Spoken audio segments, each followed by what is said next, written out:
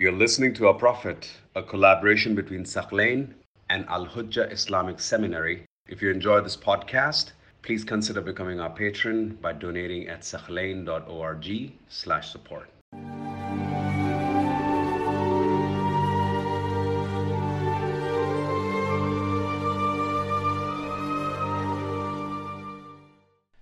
The next event that we'll examine that happened year 6 before Hudaybiyah, and we will conclude the class tonight, is the expedition of Ghabah. It's called the expedition of Al-Ghabah, also known as the Qirad. This happened year 6 before the Hudaybiyah. Now this place called Al-Ghabah, Al-Ghabah in Arabic means jungle or forest, but it was the name of a village close to Medina.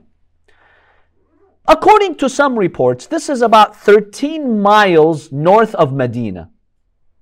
Some have given different distances, but roughly it's about 13 miles north of Medina. What happened during this expedition?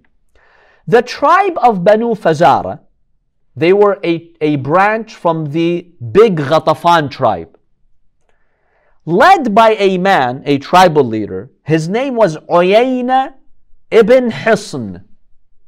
This was his name. Uyayna was the leader of this tribe. He mobilized 40 horsemen and they attacked the milch camels of Prophet Muhammad sallallahu alaihi wasallam in Al-Ghabah. What are milch camels? You can tell milch and milk are pretty much the same.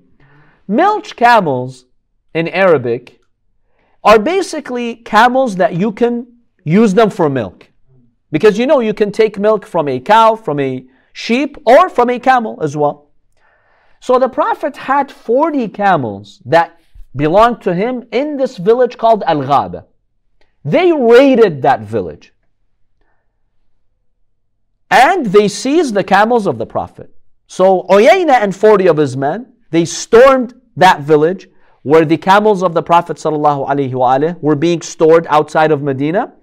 And they seized those camels. They also committed a crime. They killed the son of Abu Dharr al-Ghifari. They killed his own son. Abu Dharr, this great companion, he lost his son during the time of the Prophet. And they took his wife as a captive. Whose wife? See, when you use a pronoun like that, his wife, does that go to Abu Dharr or his son? There's two scholarly opinions. Some scholars believe his wife means Abu Dharr's wife. They took his wife as a captive. Some say no, it's his daughter-in-law. They killed his son and they took his wife, meaning his son's wife, his daughter-in-law. In any case, there are two reports. So it was either his wife or his daughter-in-law that was captured as a prisoner of war. One of the companions of the Prophet ﷺ, by the name of Salam ibn al-Akwa', he came to know about this incident. Either he himself saw them, or some narrations state he heard from Bilal. Bilal knew and he heard from him. Some narrations say he learned that from Ribah. Ribah was a servant of the Prophet ﷺ. In any case, Salam ibn al-Akwa' somehow comes to know about this raid. He was going to Ghabah himself when he realized this. So he followed them quickly, according to the narrations that he narrates, and he tried to stop them. He shot arrows at them to stop them. But he couldn't. They're 40 men, they're fast on their horses. They escaped. The Prophet was informed that 40 men from Bani Fazara, led by Uyayna, they have attacked your camels in Al-Ghabah and they've killed the son of Abu Dharr al-Ghifari and his wife. The Prophet becomes very disappointed. So he mobilizes his companions and he says, let's go and stop these evil men. 500, and according to some sources, 700 joined Rasulullah, the companions, to go and stop them. So this village, they weren't Muslim? No, this village was part of Medina. It was the surrounding of Medina. It belonged to Muslim land. So these 40 men were non-Muslim. They were mushriks. They came from a different place. Where did they come from? They come from Bani Fazara, the Ghatafan tribe. So they intruded into the territory of Medina and they attacked those camels. But that area belonged to the Muslims. So it was like trespassing into Muslim territory. Halabi narrates that the Prophet ﷺ,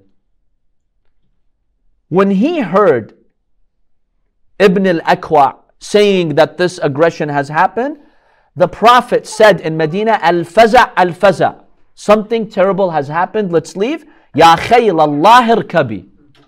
What does Ya khayl Allah irkabi means? Khayl means horses. Irkabi means let's ride and go. So the Prophet says, O horses of God, let's ride and go. That means, O you Muslims, I invite you to go fi sabilillah. For the sake of Allah, let's stop these evil men. Now, it has been narrated that this is the first time in the history of Islam that this slogan was said, Ya khayl Allah irkabi.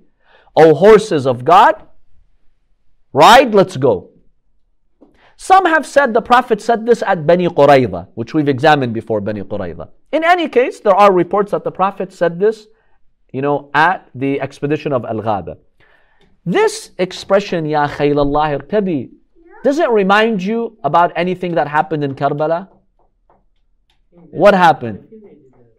Umar ibn Sa'd, this evil commander of the army of Yazid and Ibn Ziyad, when he told his people to fight Imam Hussein, he used this slogan. He says, Ya khayl Allah irkabi. O horses of God, let's kill Hussein. Subhanallah, look at the evilness.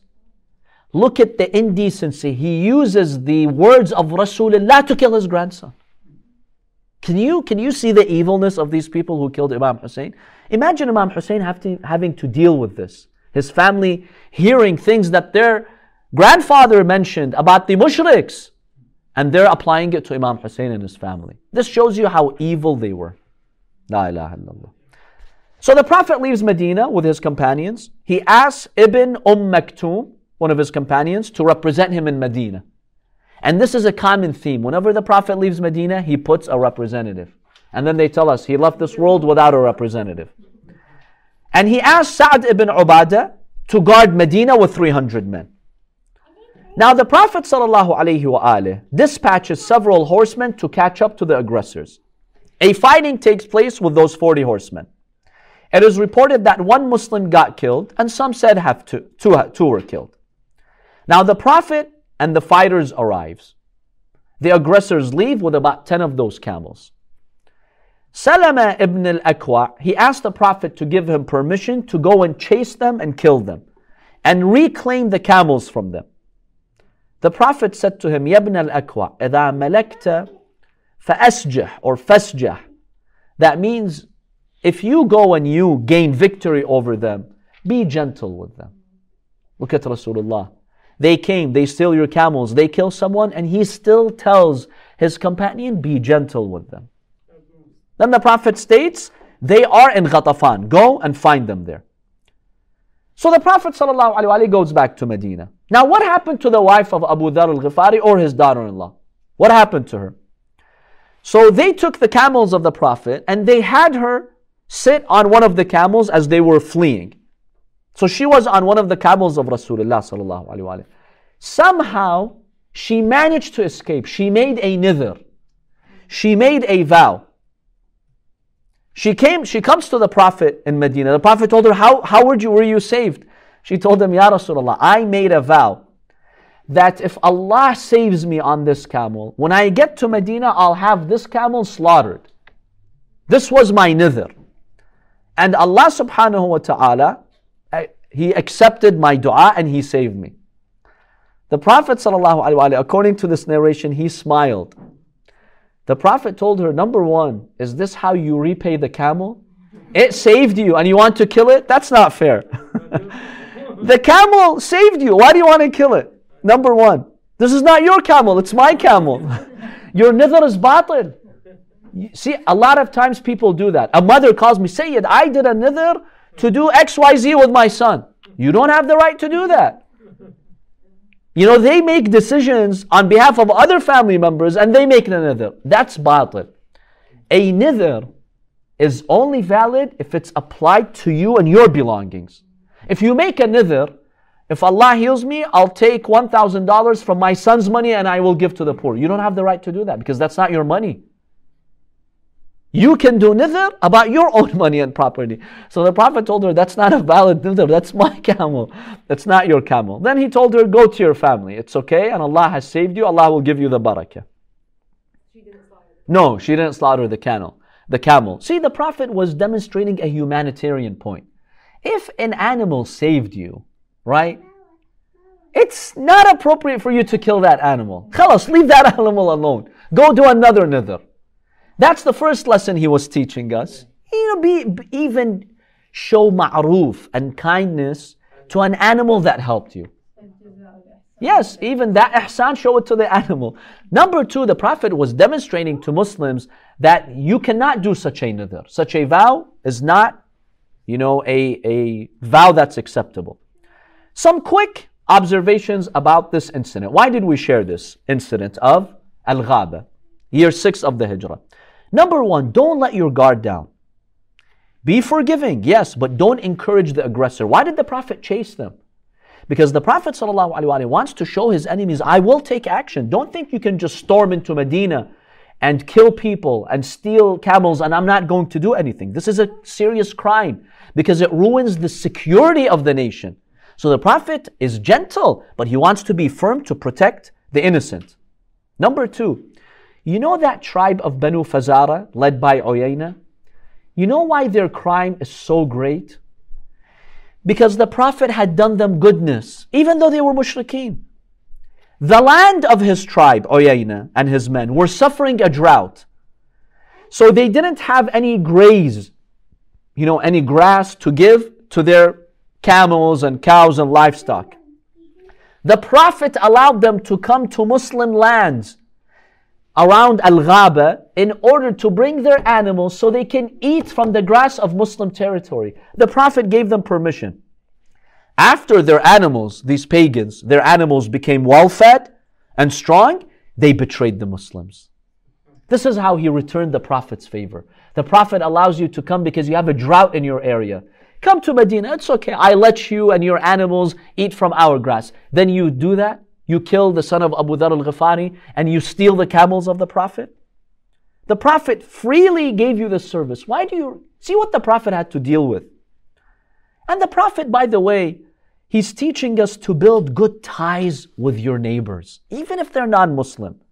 Show the inclusivity of Islam. Because someone will say, but they're mushrikeen. Why would you even allow them to come to Medina and let them graze on our pastures and lands? Because this is the akhlaq of Rasulullah. He's generous. Show them the kindness of Muslims. And this is a lesson for us today. Today, we live in a non-Muslim society, right? Do we show any non-Muslims favors? Do so. This is the akhlaq of Rasulullah. Show them favors. Show them the kindness of Islam. That's something that the Prophet ﷺ wants us to do. And if every Muslim does that, that would set such a beautiful example for every non-Muslim in our society. And this would encourage many of them to join Rasulullah and to join the Prophet of Islam. As the Imams have said, call to our path, not necessarily by giving speeches through your tongue, through your actions. So we see the Prophet in Medina, he wanted to create a good environment where his neighbors, other tribes, they also benefit. They come, to Muslim lands and he allowed them to borrow that grass and, to have their animals graze over there. But subhanAllah, look at how they treated the Prophet. Look at the ghadr, look at the betrayal. And this is something that the Prophet had to deal with.